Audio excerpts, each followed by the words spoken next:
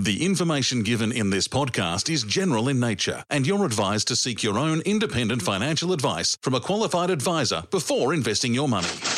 Money. The biggest unanswered question is Money. where is the money? And now, reinventing the way you invest, how to value the best stocks and buy them for less than they're worth. Welcome to Valuable, the podcast, with your host, Roger Montgomery. Hi, I'm Roger Montgomery, and welcome to this episode 9 of our Valuable podcast series. Now, remember, if you're enjoying the series and getting a great deal out of it, you'll get a great deal more from the Valuable book, which you can purchase online at rogermontgomery.com.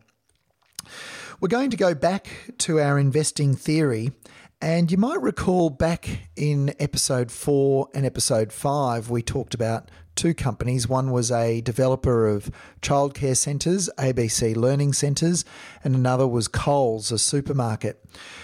One of the things that we talked about in both of those episodes was return on equity and how it was able to help us understand whether or not the company was doing well or not, or whether or not the company had been overpaid for in the case of the acquisition of Coles by a company called Wesfarmers. So today what we're going to do is talk about the ABCs of return on equity. This is actually an excerpt from Chapter 6 of Valuable, the book. Of course, in the few minutes that we've got together, we can't cover the entire chapter. But bear with me. Obviously, a good business to own is one that produces growing profits. But it's perhaps less obvious that the very best business to own is one that also requires the least amount of capital to be invested in order to generate those profits. Profits come out of a business, but the equity goes into a business. Your equity as an owner of the business goes into that business. And what you want to know is not only how much money is coming out of the business, but how many dollars are required to be invested in that business to generate those profits. A perfect business, obviously, would be one that perhaps requires no staff and therefore has no labour costs. It might need no machinery, so it doesn't have any equipment that needs to be maintained or replaced through capital expenditure. And it may have no inventory, so there's no need for trucks or warehouses or stock management systems and the like. All of these things obviously require capital, and the very best business requires very little capital. The less capital that's required to be reinvested in a business or invested in the first place, well, the more money that's left for you as the owner of a business. And return on equity is the key measure of the earnings power of a business, and it's an essential ingredient in establishing the business's economics.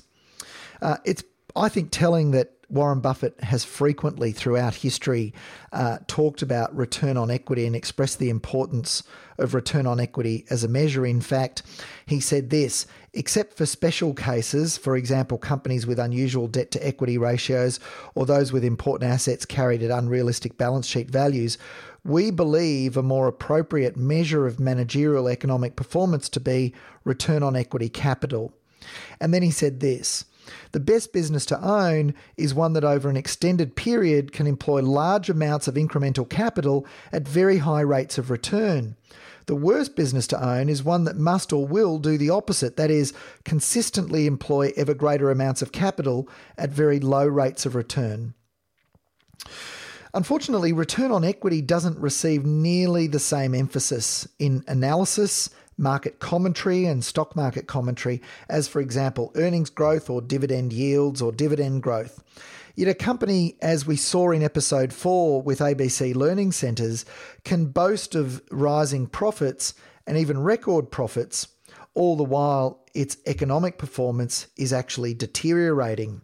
And it's ultimately the economic performance that will determine the returns for shareholders. So what is return on equity?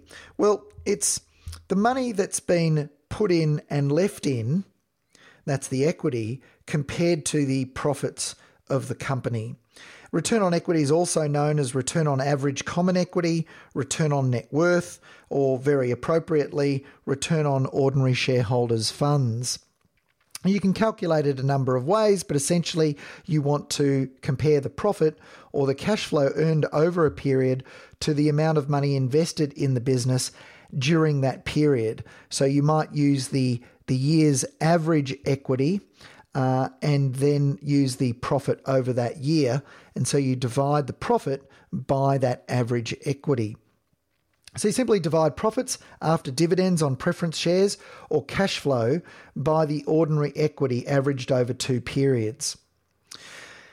It's important. So the way to think about it is this way. If you own a bank account and you deposit $100,000 in that bank account and that bank account earns $5,000 interest in its first year, then your bank account has generated a basic or simple 5% return on its equity. And while share investors think only of the dollars that come out of a business, for example, the earnings per share or the dividends per share or the interest on a bank account, business owners tend to think about how many dollars are required to be put into that business to get those dollars of profit out. And so by looking or focusing on return on equity, you're thinking much more like a business owner rather than just a share speculator. Another way to think about return on equity is this way. If you're offered the opportunity to own one of 2 businesses, both producing $1 million of profit a year, would you prefer the business that required you to invest $2 million to get that $1 million out, or would you prefer the business that required you to invest $10 million to get the $1 million out? Clearly, you would choose the business requiring the smaller investment. Therefore, you would prefer the business producing a higher return on its equity.